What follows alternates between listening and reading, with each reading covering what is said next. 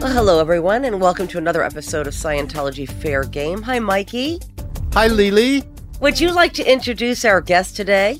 I would love to. Okay. Today we're joined by someone who I first met on the Apollo in 1973. Wow, Mike, you're really dating yourself. I am really old, Leah. I am really old. And you look damn good. Bad. And you know I'm what? really No. old. Here's the thing. We're very blessed to be able to say that we're growing old. Because Together? not everybody gets to do that. No, in general. Not everybody That's gets true. to grow old, right? So That's true. That is a blessing. And as my Sicilian grandmother used to say, growing old ain't for pussies.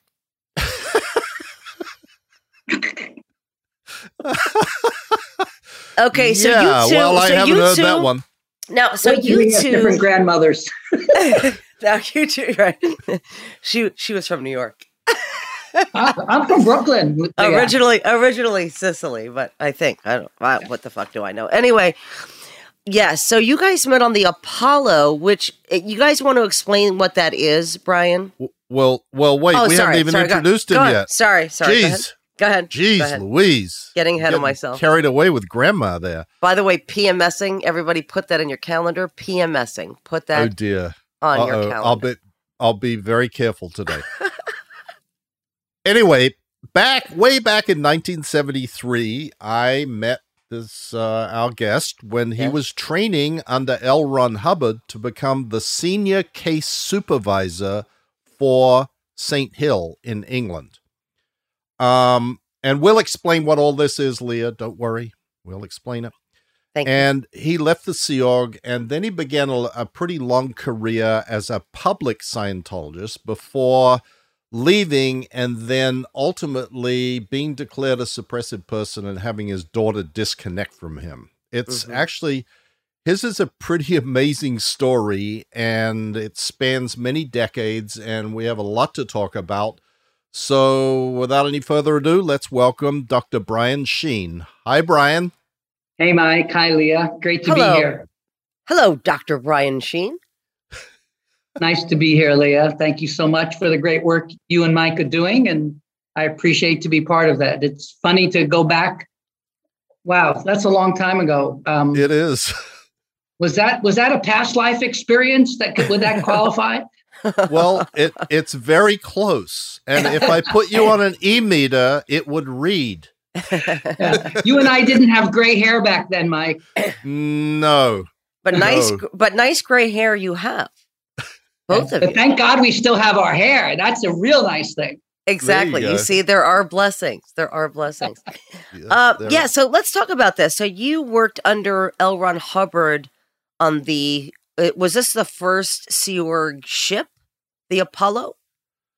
Yeah, well, I think there was a smaller ship prior to the Apollo, but then this was the main ship that then was put into service as the Sea Org began to expand and as it became really the landmark place for people around the world to come to do their advanced training and for Hubbard to do what he called his advanced research. Right. Now, I know people are going to want to know this.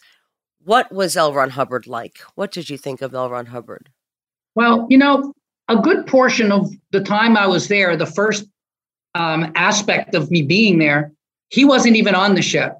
We were told he was off doing some type of advanced research on land. What it turned out to be was he was in a motorcycle accident and he was damaged. I guess he broke his leg or some other things. And so they tried to hide that from everybody on the ship, and especially trainees like me from England and from all around the world. And then when he finally came on the ship, I had the opportunity to meet him one night. And I've always had a problem with seeing these huge, big pictures of him in every classroom, in every reception, and the type of worshiping sense that everybody gave to him.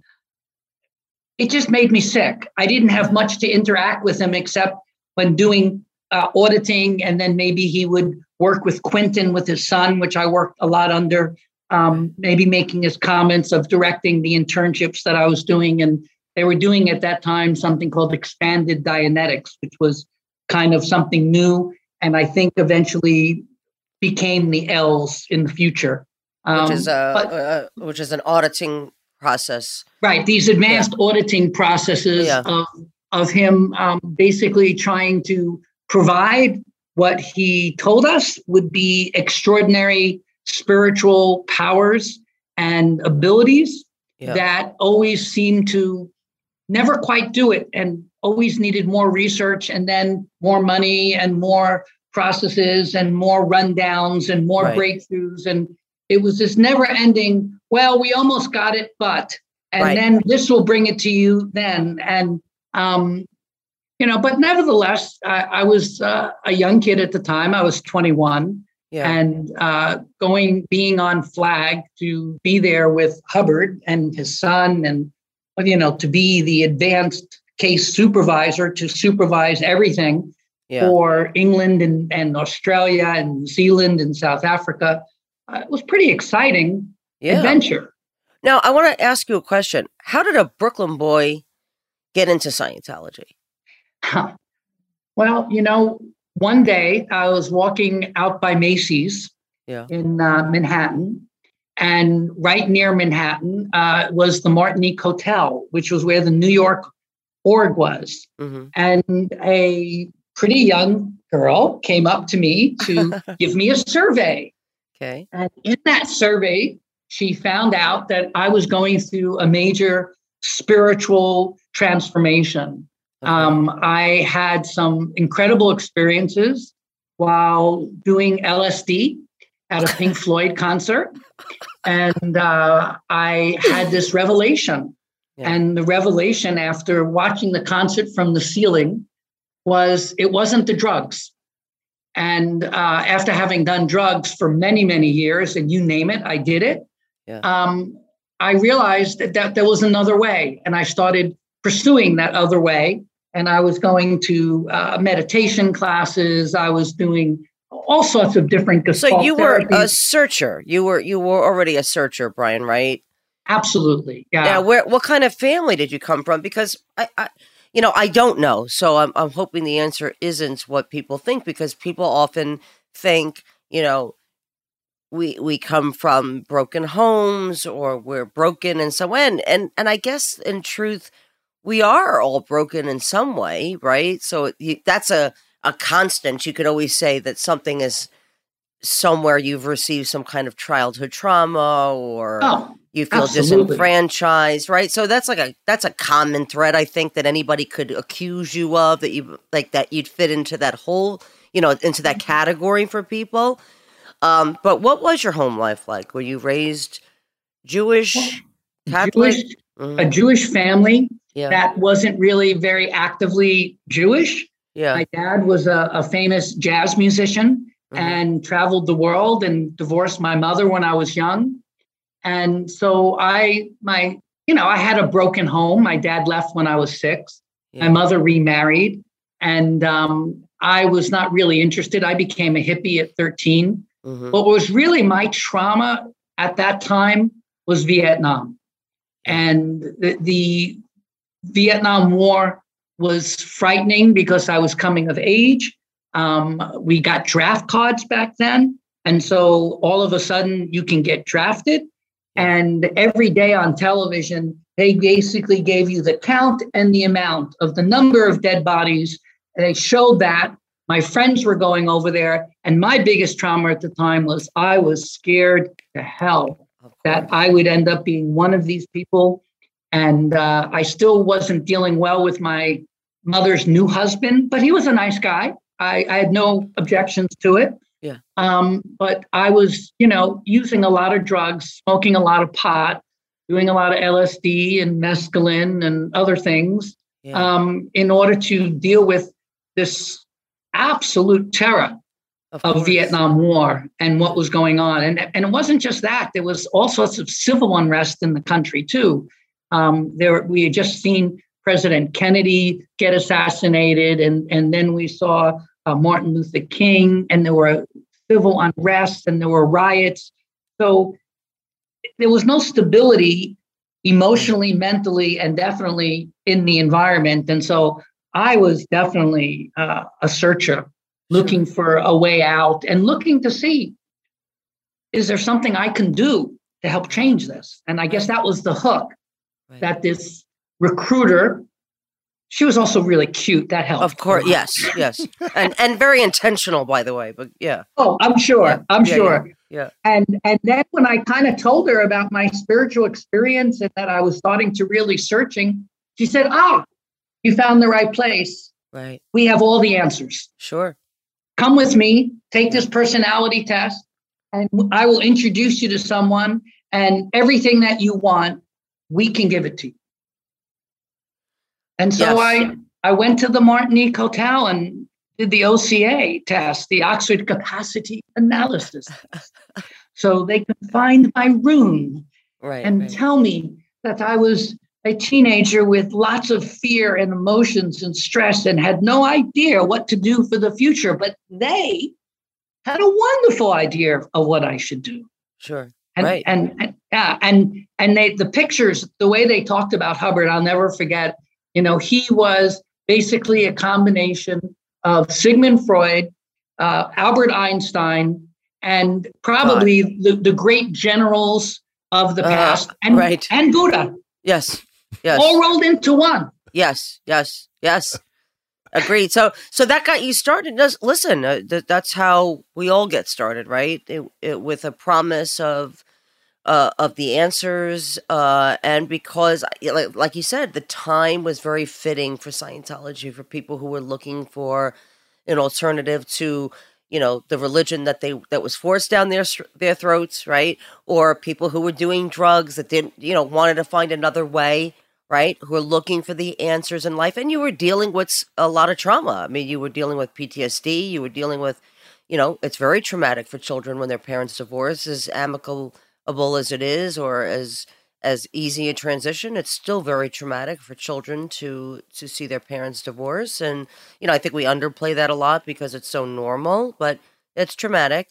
So yeah, it makes sense why people get into Scientology. Not today, because there's so much more information available, and we see how dangerous it turns out. But so I understand the hook, and so you got hooked, and you were searching, and you found something, and also, because it's laid out right the way it is, and people love to, have a point A and a point B. Well, you do this course, right, and then you get a certain high from completing something, anything, right? And you have these check sheets and you put your initials on it, read that, did that, you feel a sense of accomplishment, and it's very much regulated. And we also kind of like to be told what to do. Some of us, right, need that structure, especially coming from the military. So it makes sense. And it changes, gives, like I said, it gives you a high when you can complete an action, right? This is what you got to do, Brian. You got to finish this by Thursday. Okay, you do it. You get celebrated. You get a certificate with your name written in calligraphy. All of a sudden you feel very accomplished and very important. And they're love bombing you. Yeah. Well, Mike, what are you laughing at, Mike? The certificate making you feel very important. I get it. You're right. Yeah, it does. I did. When I saw my name in calligraphy, I was like, oh my God. Yeah. That just struck me as funny. I never thought about that before. But it's true.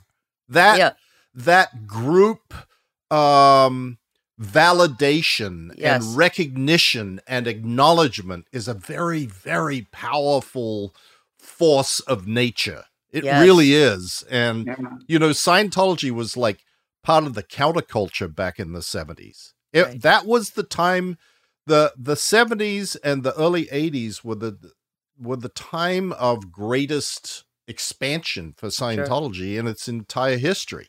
Like back when, as Brian says, the Vietnam War was raging and there was upheaval, and people were looking for something else other than what the establishment provided, or established religions, or anybody or anything. And Scientology presented itself, as it still does, as something completely new, completely different. And, Yeah, it is new and it is different.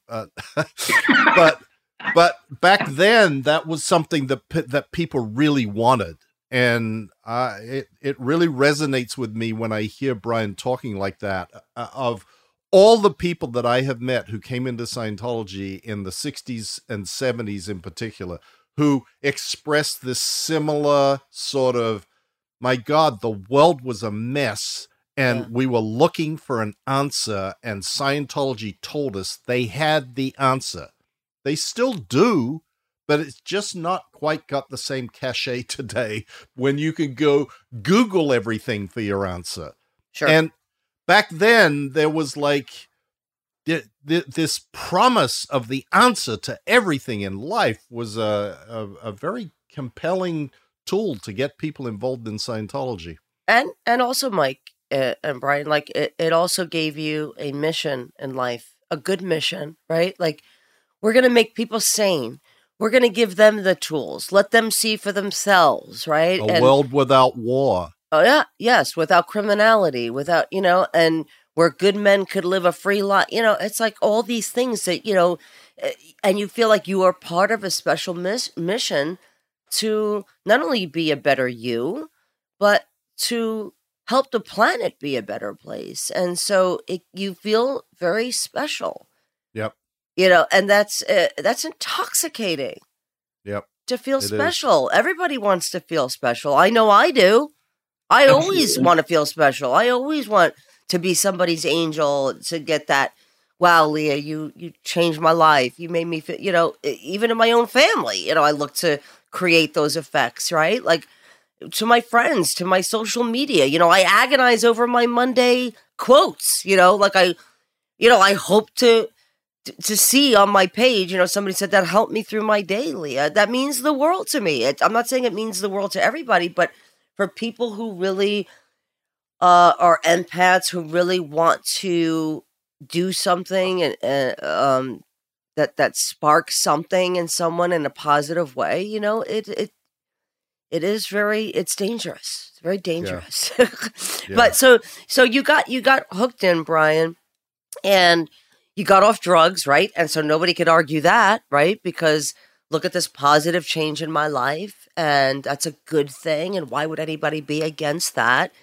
And you think you're helping people, as we all did. None of us went into this thinking, oh, I'm going to fuck this guy by lying to him, or fuck this girl's life by lying. We really believed what we were doing was good and decent.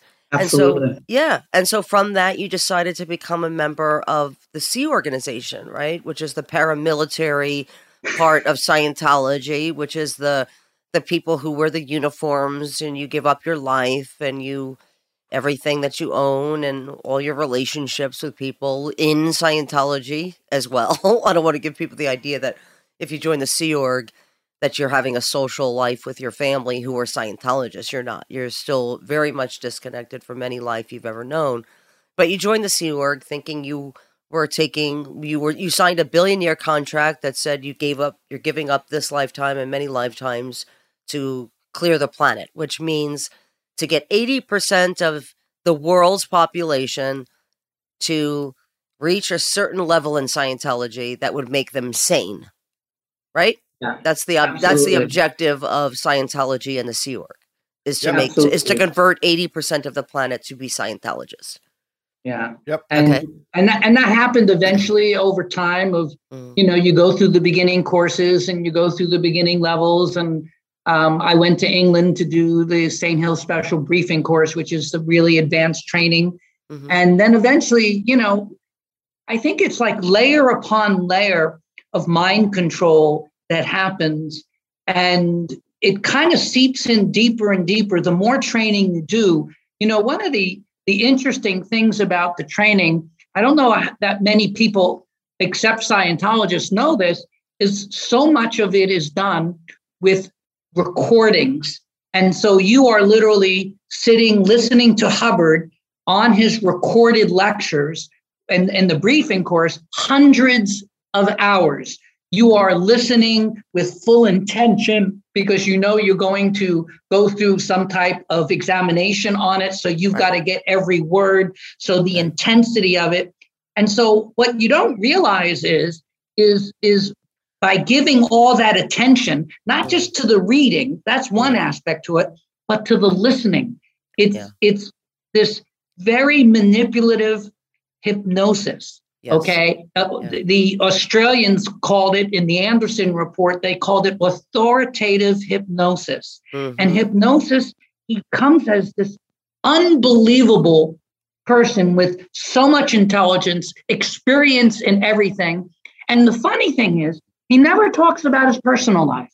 Right. The only thing personal he talks about, you don't hear him talking about, oh, my kids and my wife. And let me tell you these situations that I'm going through and these issues I went through, of going through this divorce, and never personal. It's always past track. It's always like spectacular on other planets, in other galaxies, where he has all of these unbelievable powers, creating universes, destroying planets, being part of galactic federations.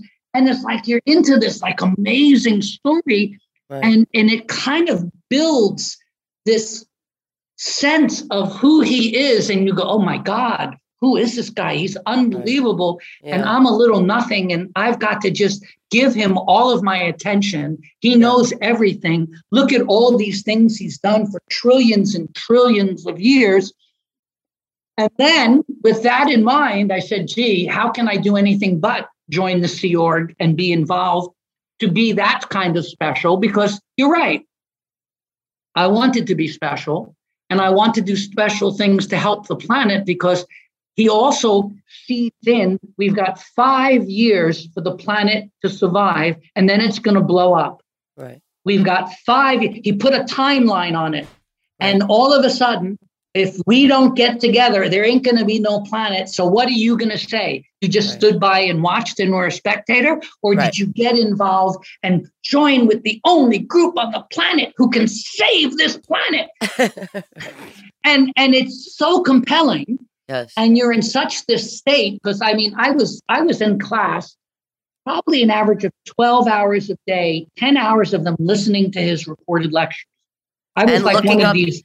And looking up every word you didn't understand, clearing the derivation, using it in sentences. And Steve Hassan has told us, like, this is the worst kind of brainwashing, because it's self-brainwashing, right? On top of this authoritative hypnosis that you're absolutely correct, you're brainwashing yourself because you are looking up the words you don't understand, because, it's under duress, by the way, that you're studying, because people are watching you. If you yawn, if you scratch your leg, if you do anything, they're pulling you into the other room. What's the definition of the? What's the definition of there? What's the definition of formidable? What's the definition of the? At. It's, and if you can't define the 25 definitions from the Webster's Dictionary, there's a specialized definition you should have looked up. You got to start from the beginning of the tape. And sometimes and by the way, you have to read along with the tape. You can't just sit there and daydream and think about, your penis, whatever. I don't know why I said that. Probably because I'm talking to men. I'm sure you often sit there. At that time, we didn't have the transcript. Oh, you didn't? Okay. No. Okay. Well, you were lucky. So you could daydream about your penis. But there was something else that I feel, and I actually, believe it or not, I enjoyed really studying the dictionary and learning the words. And for me, that was a great process. But what I didn't realize was happening is there was this dehumanization process turning me into a statistic. Yeah. And everything that I did at the end of every day, you had to add up the points. It wasn't so much the words you looked up or what you listened to or what you read. Everything was given a point. Right. And so what it is, you had to get your points, and you had to put it on a graph. Right. And then your existence and your self-esteem was built upon your stat. Right. And you were turned into either a down stat Right. or an upstat. Right. And everybody can see it because it was on a wall. That's how we used to do it. And we actually had graphs that we filled in. That's right. And you could see the graphs. They were moving upwards or they were moving downwards. Mm-hmm. And you were treated based on your stats. And to me, you're right. And by the way, this is a paying public person, by the way. Yes. Yes, we all had to keep statistics. You're right. And either you were considered upstat, which is your statistics are up, but used as a noun, as a thing, or you were downstat. And you would just look up another word or do another demonstration or just to go, all right, I'll give myself, 16 extra points. But you're right. Well, what's crazy, what's really crazy about this statistics system is for individuals like on these student points or someone that's writing letters, there is an absolute maximum that you can achieve, right? Where you can't go bigger than that. You're not getting employees underneath you to go earn student points for you. You can only do so much in an hour or so much in a day, and so you're going to be upstat, downstat, upstat, downstat, upstat, downstat, and it's like a crazy game of trying to always be upstat, which is actually impossible. Right. And by the way, I want to bring up 2 points about what Brian just said about dehumanization. Dehumanization, you're right. As a Scientologist, from the very moment you become a Scientologist, it's never about, is Mike Rinder becoming a better person? Is Brian Sheen becoming a better person? Is Leah Remini becoming a better person? It's how much money are you giving to Scientology, and what are you upstat or are you downstat in all areas? As a student, as somebody who's getting counseling from Scientology, but you could literally go out in the world and say, I just abused somebody, my kid, my mother, and that really doesn't matter. Like, none of that actually matters. Like, I'm being a piece of shit person in the world. It actually doesn't matter. And we see that in Hollywood every day. We see that with powerful people every day. The guy's successful, the woman's successful. It doesn't really matter. But dehumanization of yourself, right? That is what we all become, right? We don't matter. The group matters. The reason why L. Ron Hubbard doesn't talk about himself is because he was a shit father. He was a shit husband, as well are mostly all Scientologists, because you're not asked to be a better parent. You're not asked to be a better wife. You're asked to be a better Scientologist. What does that mean? More time dedicated to Scientology or more money dedicated to Scientology. But also, Brian, let's talk about dehumanization. Everything we read in Scientology is about dehumanizing the outside world or anybody who isn't a Scientologist. And just so people know, dehumanization is the process of depriving a person or a group of positive human qualities. And everybody outside of Scientology, especially if you're a person speaking the truth about Scientology, is subhuman. Everybody, and Scientology even says this in a policy, they do not have rights. That is what Scientologists believe. That if you are speaking out against Scientology and their practices, you are subhuman. And that includes the FBI, police, any law enforcement agencies, the AMA, the APA. The list is long. And I've said this before. If government agencies got a hold of the hundreds of thousands of teachings of Scientology would be literally put on a terrorist website. If you saw the teachings of Scientology and what we learn day in and day out about the outside world. Yeah. Anyway, go ahead. It's interesting. In Science of Survival, one of the early books, he's very clear that how people below a certain emotional tone level that's not acceptable should be disposed of quietly and without sorrow. His quotes. Now, Let's talk about this band that Brian's talking about, because Scientology loves to say we're open to this. They're not. This is a band called Covert Hostility. Am I correct, Brian? You're talking about covert hostility, antagonism, anger, fear, depression, grief, apathy. All of that band of emotions makes you subhuman, sub having rights to exist. Right. And you should be disposed of quietly and without sorrow. Yep. Now, what you're talking about, this dehumanization process, you probably remember a term. It's used all the time. In fact, you get condemned if you show human empathy. You get condemned if you show compassion. Yep. And they go, stop giving me HENR. Right. No HENR. That stands for human emotion and reaction, everybody. Right. And they, by the way, this is what they say to their children when their children are crying for them, when they are deserted by their Scientology parents, if their parents put them into the Sea Organization, if their parents are in the Sea Organization and their children are crying for them, they say, knock off the HENR. That is... that's a basic in Scientology. Basic. And it's so frightening. And you see, that's what scares me the most, because you see, during this process, and we'll jump ahead to this later, but right now, since I've been declared a suppressive person, it's been over 6 years now. Yeah. I now have my first grandchild.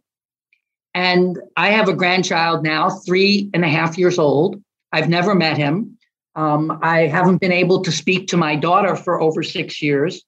But during that time, she gave birth to something. Our whole life, we talked about the joy of me eventually being a grandfather, her being a mother. And, you know, it was this joyous, wonderful thing for the family. My mother, her grandmother, we were all like, wow, you know, this was going to be great.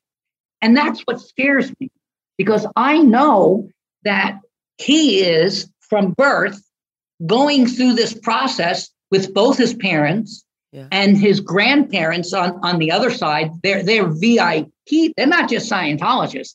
They're VIP Scientologists, which means they donate millions and millions of dollars. And they've donated, from what I've read, over $17 million to the cause of maintaining Scientology, the illusion of all of that it creates with ideal orgs and with all of the front groups that it has.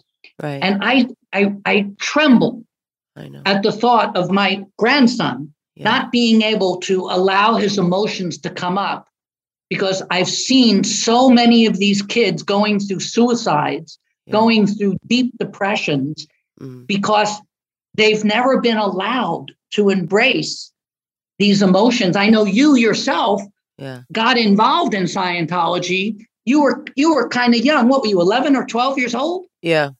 Right. Younger. And so, I mean, here's this, I mean, I was already 17 and 18. So I went through some of that stages, but you, right at the moment when your hormones are going and you're going through puberty, and now you watch your parents going off. Oh, I can't imagine what that's like. Yeah. And now I try and look at it. What's that like to have that from birth forward? Right. Wow. Scary. Listen, Brian, the good news is that they're growing up in a different time where it's inevitable that they're going to come across the truth about Scientology. And that's what keeps hope alive for this other generation, right? Is that there's information available to them that wasn't available to me, wasn't available to Mike, right? And they could get it sooner rather than later, because, you know, as you grow up in Scientology, it is available to you. It's just that you're brainwashed to believe that you shouldn't look at it. I can only hope. And you're penalized and punished if you do. Right. Because then they're going to take you into the ethics office. Then they're going to make you pay thousands of dollars for different types of security checking to find this out. And this is why I wrote my book, Relentless, Rescuing My Daughter from Scientology. It was actually a message to my grandson, Right. hoping that he would one day go online and maybe scanning through Amazon or maybe just doing a Google search, maybe just wanting to find out about his grandfather, and then finding, oh, wait a minute, there's this book that's dedicated to me. Yes. Wow. I'm hoping that one day in the future, I hope I'm alive when it happens. Yeah. That he does, as you say, use the technology we have today that didn't exist for me, for you, or for Mike, to be able to say, gee, let me look. Right. Because if he just goes to look at, who is my grandfather? Right. I know. Let's get back to this before we get to the rest of your story. How long were you in the Sea Org? I was in the Sea Org for 2 years. Okay, and then you left, but you still remained in Scientology. Yeah, when I was on the Apollo, I saw the beginning of the Rehabilitation Project for the RPF. You want to explain to people what that is? You and Mike? Yeah, Mike, is that where you guys met on the RPF? No. I never went on the RPF. I just saw it.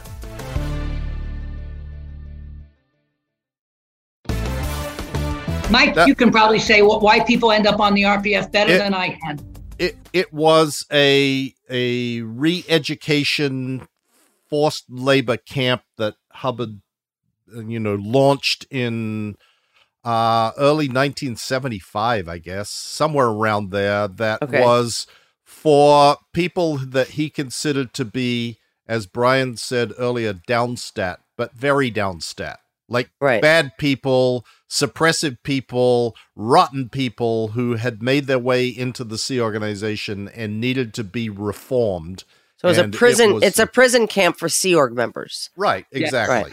Okay. And it's supposed to. Okay. So go ahead. You saw this. And when I saw that, it freaked me out to see people treated like that.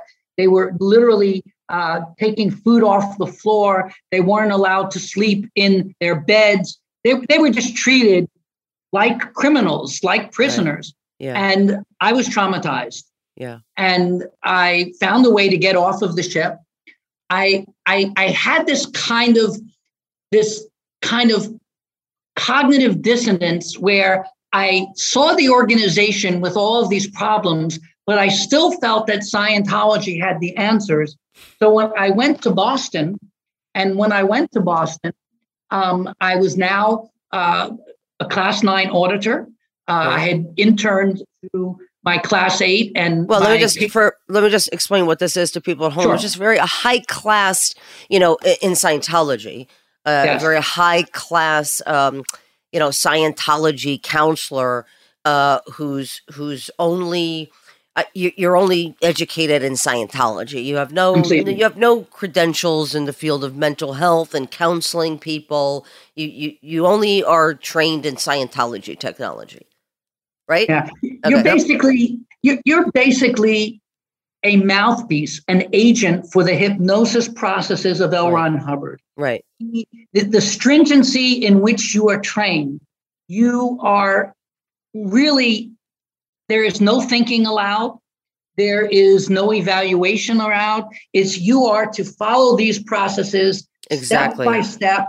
There is no way to put no emotion permitted, no compassion allowed.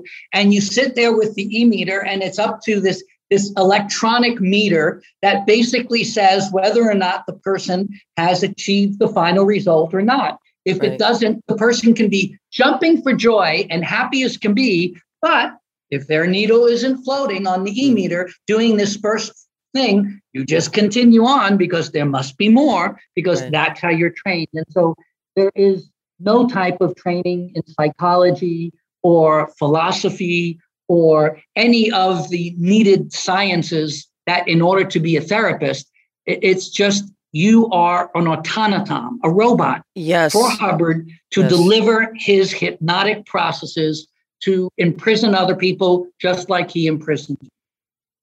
Yes. And being out of the Sea Org and having this high training made me very valuable. So for other missions, smaller organizations. And so I ended up at an organization in Boston, the Executive Education Center, which catered to the executives at Raytheon, at Control Data.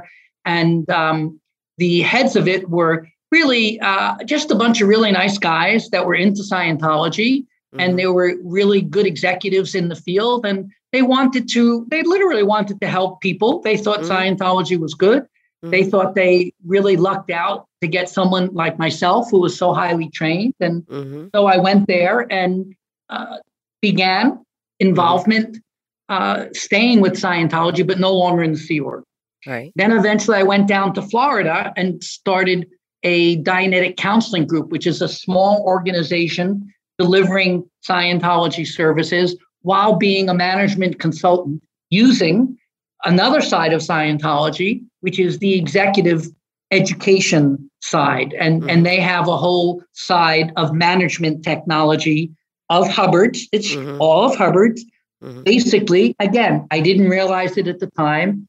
It was all part of this dehumanization process to deal with and make people into a statistic. And your statistics determine the quality of who you were, how you were treated, and basically your whole esteem was built on that. And I'll tell you, when I think about long-term the effects on my life, that was the most difficult for me to be able to take that burden off of me and say, wait a minute, I'm not a stat. It's about my being, my well-being, my happiness, my joy, my empathy, my love. And even though many of these things are talked about by Hubbard, love everybody, and yes, be truthful and express, and they say all that, they don't practice any of it. I don't know what the fuck you're reading, Brian. I have never seen anything Hubbard says, love everybody. Things like my philosophy. Oh, stop.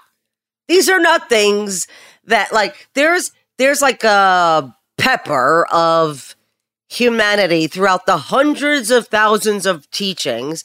There's a pepper of, like, when he was in a good mood or felt he had to write something for PR reasons. Right. Yeah. No, this is completely the PR. And this is, if you go to their websites, this is the picture they want you to think of them. Yes. It's all bullshit. Yes. Complete bullshit. Yeah. But nevertheless. But you savored those, right? Because it was like, maybe there's something decent here. Please be something decent here. Yes. That's the hope that I had. Yeah. Because even when I joined, I mean, I wanted to help people. Yes. I wanted to get closer. I didn't realize very quickly, I ended all of my friendships. I disconnected from all the groups I was involved with. Sure. And all of a sudden, hey, man, I got to get my stats up. Hey, they're depending on me. I got to clear the planet. I mean, Mom, I'd love to sit there and spend Mother's Day with you. And Christmas would be nice. But Mom, the org is in this lower condition and we're in emergency and it's danger. And, and if we don't do it, nobody else is going to do it. And then the planet's going to fall apart. It's going to blow up and it'll be my fault. And holy shit, I don't want to take on that kind of guilt. Yes. Yes. Sounds familiar, perfect description. Oh my God, Brian. It's actually triggering because it is the same mindset. It's like, when you think about who you were then, it's like you're talking about, like, you'd go to, like, the organization and say, look, it's my mom's birthday. And they're like, are you a fucking dilettante? Like, they use that word a lot. There's not going to be a fucking planet to celebrate Mother's Day or fucking birthday. Get your shit together, Leah. What the fuck are you talking about? Even a funeral, right, Mike? If you had the audacity, what would be told to you by your superiors? And this is even as a parishioner, you're told horrible things. They're fucking dead. What do you give a shit? Like, what the fuck is that you being there going to do? Get the fuck. And you're treated like that from childhood. Talk to like that by it's. Anyway, go ahead, Brian. Sorry. Yeah, no. You're so correct. It's so scary. And looking back on that, and again, so scary because through this, as I come later on, and when I saw my daughter to try and bring some sense to her, I saw that zombie look. And you saw her see you, and you were like, oh my God, she sees me as I saw others, an SP, an enemy. And it's like you almost feel sad for them. Like, oh my God, no, you see me this way? Oh, I'm that person to you now. It's so sad when you see their faces, especially your own.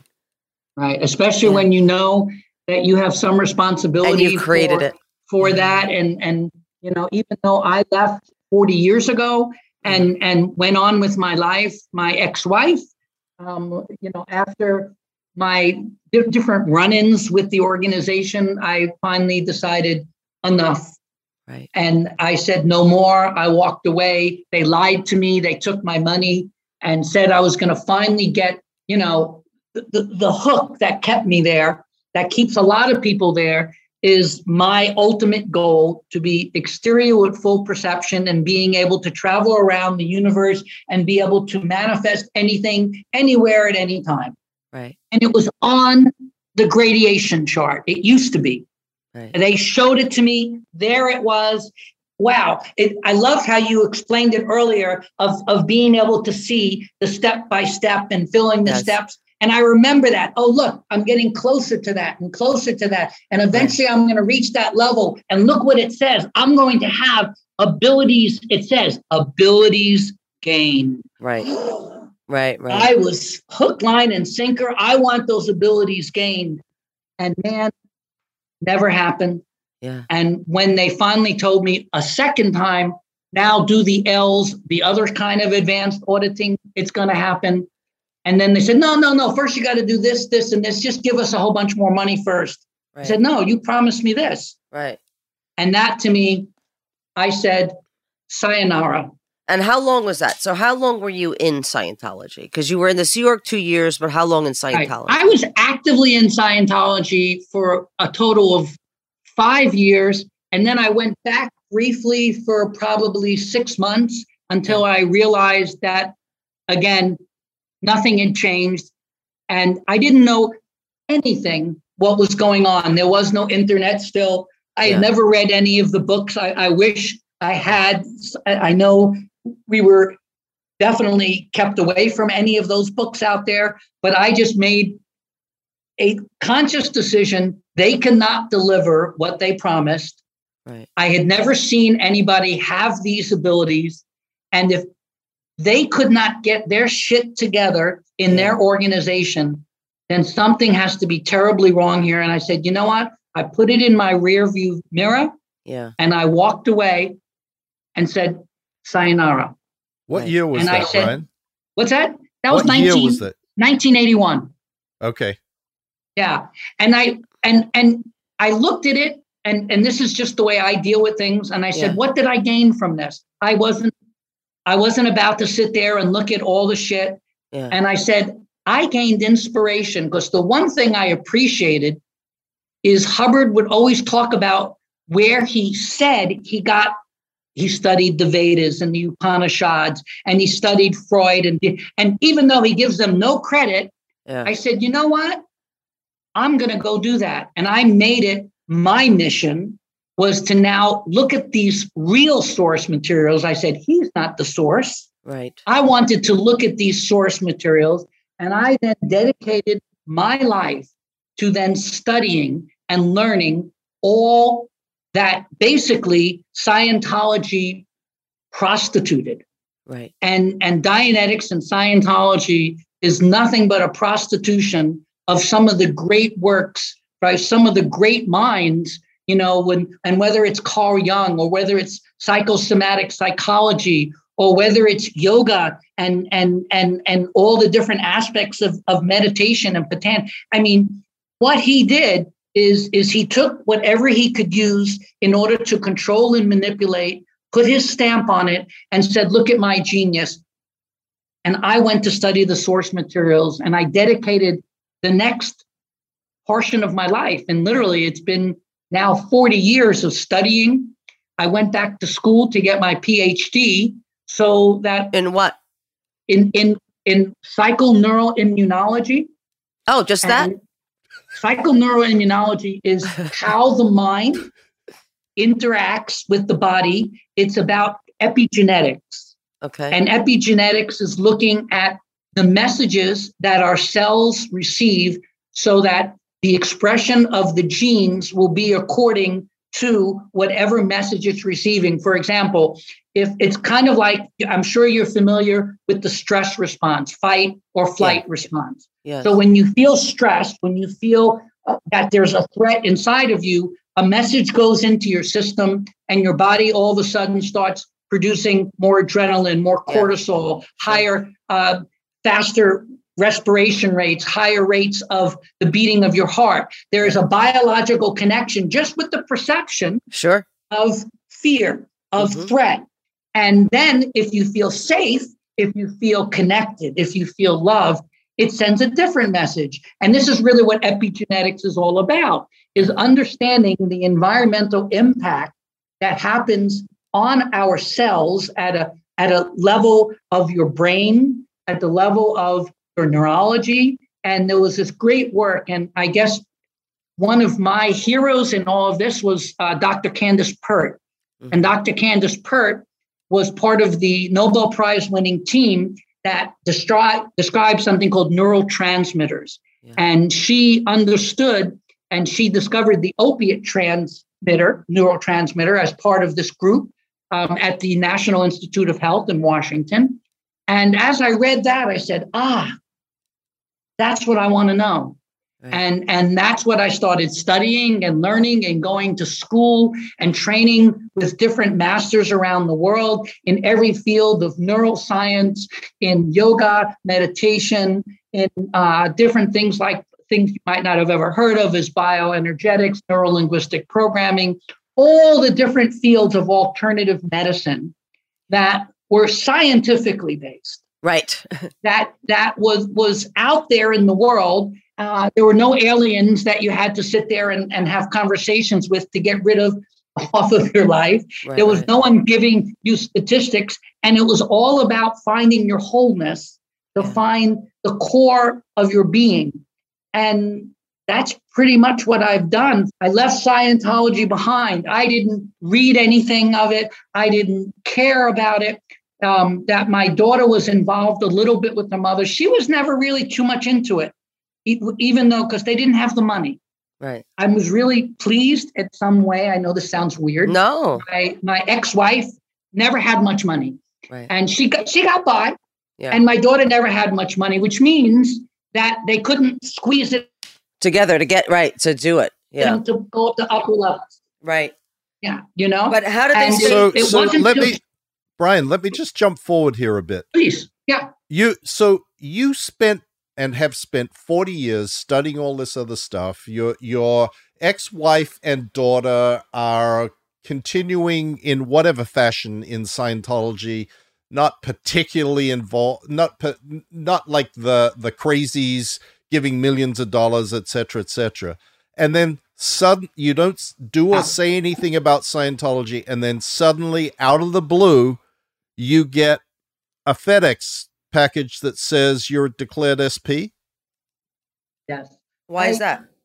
I completely, I knew, even though I had my opinions on Scientology, I knew it wasn't worth trying to bring it up. I had no idea of the fraud of Hubbard yet. All of a sudden, on April 6th, 2015, I received this FedEx letter declaring me a suppressive person. It doesn't say why. There's no kind of step-by-step of the suppressive acts I've done.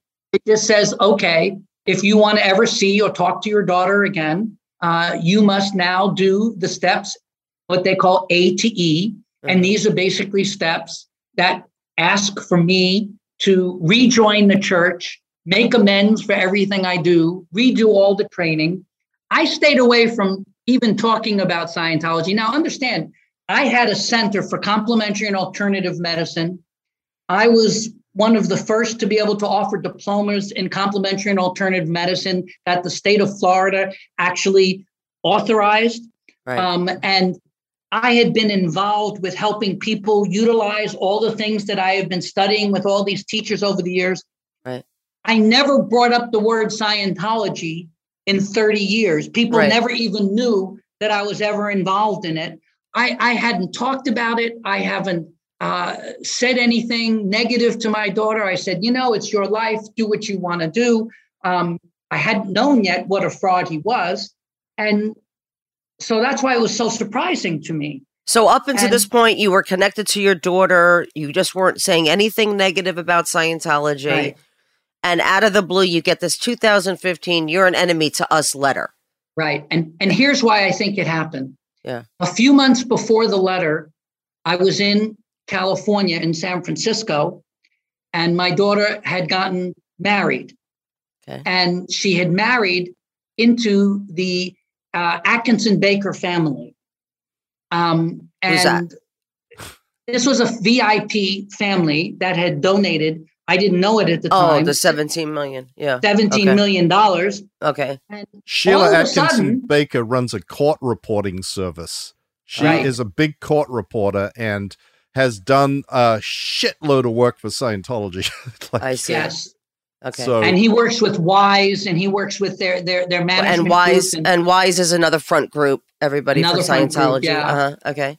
So I think what happened is all of a sudden, my daughter now had the financial connections and able to go up to the upper levels. And I have a sense that they started then relooking at my involvement from 40 years earlier. Right. And how I left the church and how I all of a sudden just abandoned them. And they started coming up with things. And this only was shared to me by my ex-wife when she had a look at some of the things that they charged me with. Okay. One of the things they charged me with, Leah, is that 40 years earlier, almost 40 years earlier, my ex-wife, who we had shared custody with, came to Florida, took my daughter out of school, kidnapped her, took her back to California on a train without telling me. And I thought my daughter had been kidnapped. So I went to the police. On my charges was me going to the police and reporting the kidnapping of my daughter. I had no idea who it was. Because everybody, that is a suppressive act in Scientology, is to go to the police or to file a police report. Go ahead. Right. And even though I wasn't a Scientologist anymore. Doesn't matter. Doesn't matter. I was a suppressive act. It's kind of like what's going on. That you cared that your daughter might have been freaking kidnapped. Right. Yeah. Right. The bottom line is my daughter, she was very clear. She said, Dad, I can't talk to you anymore, but I think this is all a mistake. My mother and I are going to do our best in order to deal with this and resolve it. I said, please go ahead. Right. Well, nothing happened. And nobody would speak to me. I would write letters to the International Justice Chief, is who they say that, you see, once you get declared a suppressive person, there's only one person you're allowed to talk to. Mike Ellis. Yes, Mike Ellis. So I'm writing Mike Ellis. I'm emailing Mike Ellis. I am sitting there calling Mike Ellis. No calls. Yeah. Months go by and I say, I had enough. Okay. Nothing was changing. And I said, I must have other rights. And I started investigating and looking at what are my rights as a citizen of Florida. And I found something called the Florida Human Rights Commission. And they, as part of the scope of what they do, their law states, statute-wise, is to eliminate discrimination and antagonism between religious groups and its members.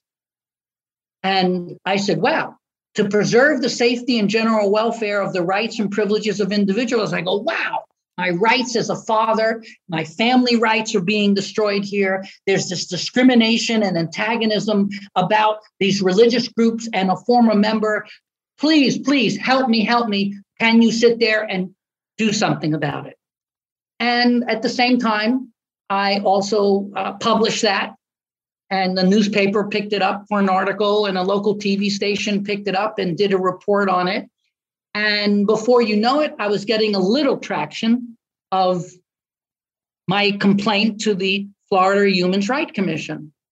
That went on for over 2 years. And eventually they said, sorry, helping you is beyond our scope.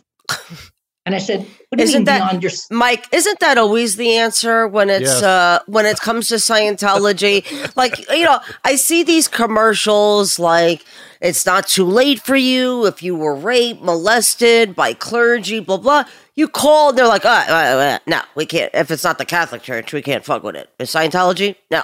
Can't take you as a client. Yep. Right? Yeah. It's always the way. Yes. Yep. It was unbelievable, but then I didn't stop. Right. I then started writing to the Attorney General in the state of Florida, which says it's, you know, again, it's so clear in the statutes. Yes. That any interference by threats or intimidation against the enjoyment of my rights against domestic strife and unrest. How clear can you be? Right. This is what was happening to my wonderful, loving family.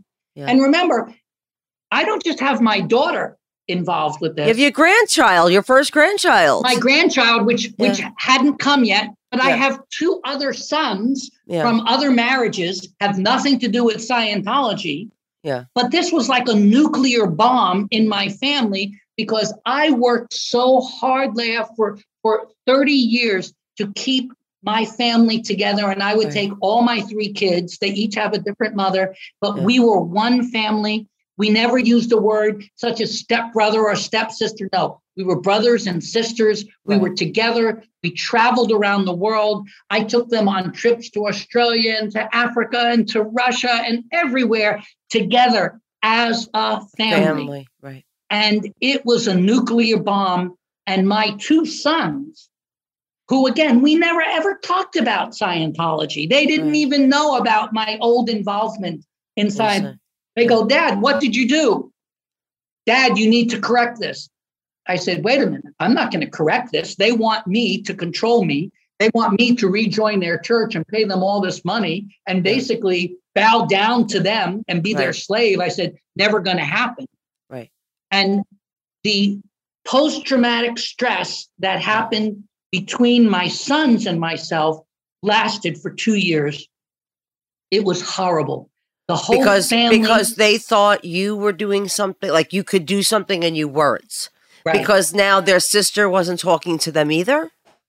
Yes. The sister wasn't talking to them. Yeah. They could talk to them because they weren't declared suppressive person. But they were talking to you.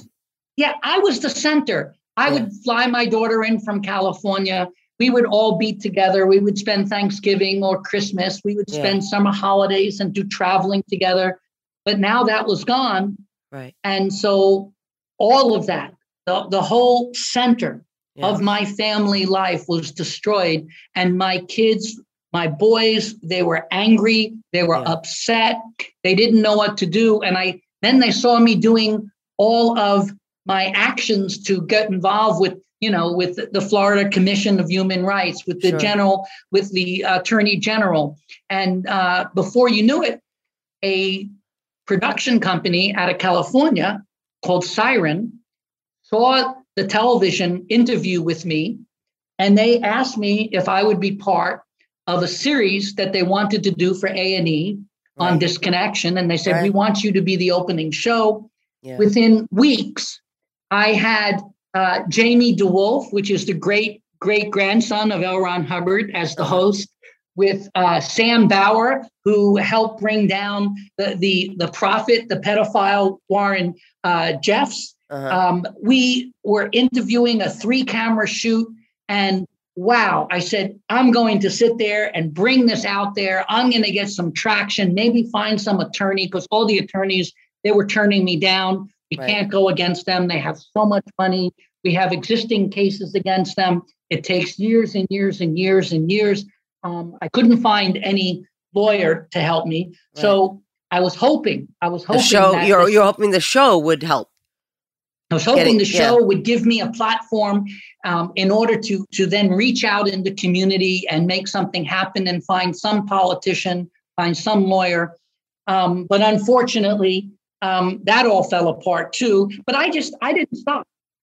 I mean, but Brian, what did you do in the show? They wanted you to confront your daughter, or you just told your story? Yes, no, what happened? They wanted me to confront my daughter. Mm-hmm. They, after doing a week of shooting at my house, a 3-camera shoot with Jamie and Sam, they flew me out to California, and I was working out there in order to set up to actually go to my daughter's house. Yeah.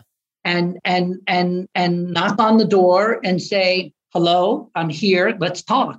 Yeah. And they brought in a wonderful expert on taking people out of cults, Joe Sizemart, a wonderful guy who that was his job, is helping people, parents be able to get people out of cults. I went through training with him. We spent another week of preparing. And just when we were ready to go to the house, they had private investigators checking on everything. They said, oh, they left. They're no longer at home. They went away for the weekend.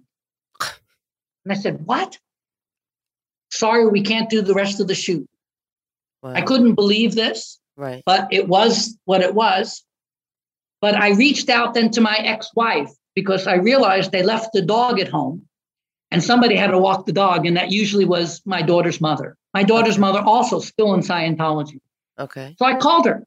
Yeah. Out of the blue. She knew I was declared, but she talked to me. What'd she say? Because she said, this is terrible what's happening. Oh, good. I want to help you to do this. Okay. I'm going to talk to these people.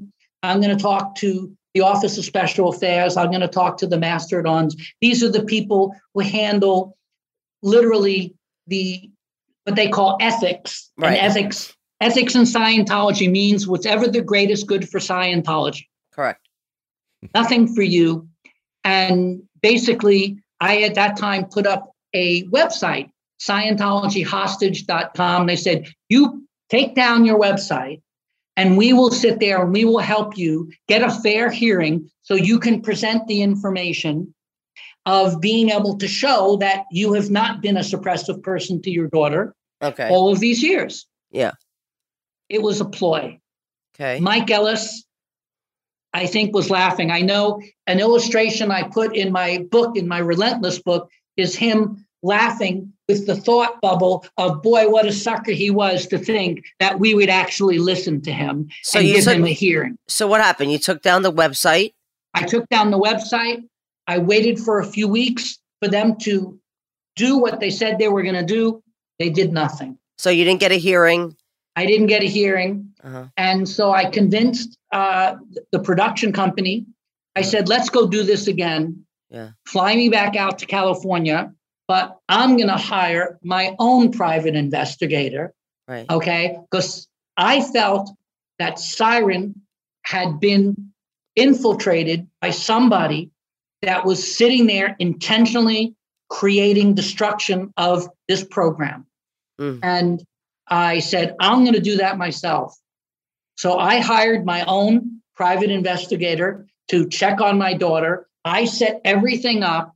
And then I brought the camera crew with me at a safe distance. They couldn't come right there to film her without her permission. Yeah. And I went and knocked on the door. And for the first time in about a year by that time, I met with my daughter and we talked. Well, I don't know that I really met with her. I met with the zombie version of her. Right. She was like trained, and it was, you pulled this in. You know what you did. You need to sit there and do A to E. It was like there was no compassion, no love. And my daughter and I, we had a wonderful, beautiful relationship our whole life. Right. Well, always it was loving, caring. Yes, but conditional. And now it was like, wow. And it was like, you need to go. I mean, it was like complete attack. The reason everything happened, I love that word. You pulled it in. This was my responsibility. I did something wrong to deserve this, and you've got to take responsibility from it. And then literally she left, she went inside and basically said goodbye. I was shattered. Yeah. And didn't accomplish my mission in order to be able to, at least, I just wanted to establish a communication with her. I didn't expect that she's going to get and walk out. But what I found out was is they figured out the hook to keep her involved. She was now 38 years old, and all she wanted was to have a child. Right. And she had a husband now who wanted to have a child and was actively pursuing. And she said, if I can't get through this marriage, if I go with you, Dad, I'm not going to have this child. They're going to break up my marriage. Right. And so they had this pressure on her. They used this desire to have a child against me, against us. Yeah. And sure enough, that's what happened. Wow. We continued taping. We even eventually took all the different people from what would be 10 segments, and we went to Clearwater to Flag, and we did a protest, and we actually walked around the Fort Harrison Hotel, and we marched, and we did this whole thing of, trying to bring justice to these family members. Yeah. But in the end, something was wrong. Yeah. And all of a sudden, it never went on the air. They gave us all sorts of crazy excuses. Your fantastic show came on the air. So take us now to current day. So you have no connection with your daughter because of Scientology. You've worked very hard to maintain a relationship with her, and now, your only grandson. And what about your sons? Has that resolved itself? That's healed. Yeah. Okay. Good.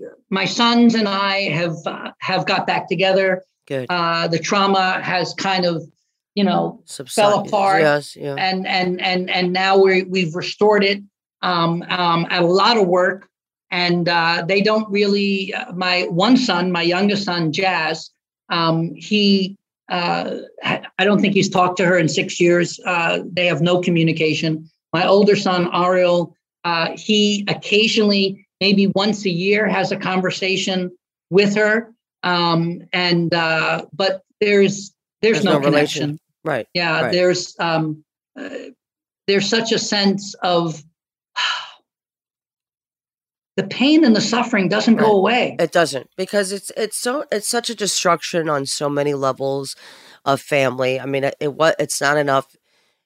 We've talked about this many times, Mike. It's not enough that, we gave you our lives every day, 2.5 hours a day minimum, where it comes to parishioners. Sometimes I was like you. I was in Scientology for 12 hours a day, trying to learn, to help myself, to help others. Mike and you and other Sea Org members dedicated their lives. That wasn't enough. We're going to take away your family. Now every job that you have, we're going to try to destroy your reputation. We're going to destroy all of your... It's fair game. Scientology never ends. It's a gift that keeps on giving. And we continue to reach out to people for help. For example, I know you mentioned, Brian, who you've reached out to. They have not helped you. You filed complaints with the Florida Commission on Human Rights. You went to your Florida legislators and congressmen asking for help. You've written to the governor, the attorney general. You've reached out to the Department of Justice, the FBI, the ACLU, the attorney general for the United States and California, and this has gone nowhere. And, people ask us all the time, what have you done? This is what people do. We have people who talk to us every day on Twitter, on Mike's blog, asking us, can you help? My son's in Scientology, my daughter's in Scientology, and there's really not a whole lot that we can do, unfortunately, but tell you to continue to fight, even though it seems endless and fruitless. Just to simply see your sons and daughters and grandchildren, and we only hope that one day she'll wake up and see what's missing in her life. And Scientology is not going to fulfill that. I find comfort in one thing throughout all of this. First of all, to know the truth about L. Ron Hubbard, that he was a fraud, that he was a liar, that he was a megalomaniac, and his intentions were truly evil to control. Sure. And I've created a number of whiteboard videos that I've put out that's on YouTube describing all of my experiences. And my comfort comes is I feel really good of how many people over the years, now they know I'm in Scientology. Yeah. They come to me and they said, you know, I saw this great ad on TV and I was thinking of looking into it and doing a course and doing this and doing that. Brian, what do you think? Right.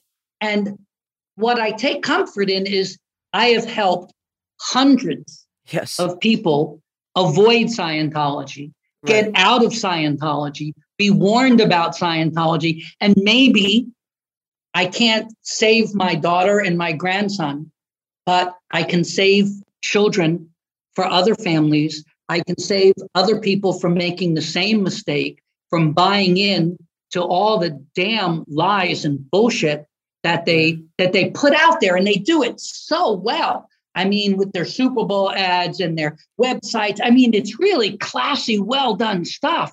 I mean, it sucks you in and makes you think that they're so amazing. I could make great commercials too if I had billions of dollars in tax-exempt money. Exactly. So the best thing that I can do is to feel some comfort that somebody else won't go through this dehumanization process. Yes, somebody else will be able to save their family and whisper in their ear and say, you know, before you get involved, talk to Brian. Okay. Yeah. And I keep myself out there, and I've put it on my Facebook now for the last 6 years. And I've created the Scientology Hostage website. And then my book that just came out just a couple of weeks ago, Relentless, rescuing my daughter from Scientology, is out there. And basically, if somebody reads it, if somebody watches the video, if somebody goes to my website and reads my blog, they're going to see and learn what not to do. And I tell them, I said, listen, if this is what you want to do after you have all these facts, that's up to you. Right. I'm not going to get in your way. Right. But know the facts. Know the moment you walk in, you have to sign these releases and waivers that give up all of your rights. Right. Know from get-go that anything you've read about, anything you've heard about in his lectures of the promises he makes of what they can do for you is all bullshit.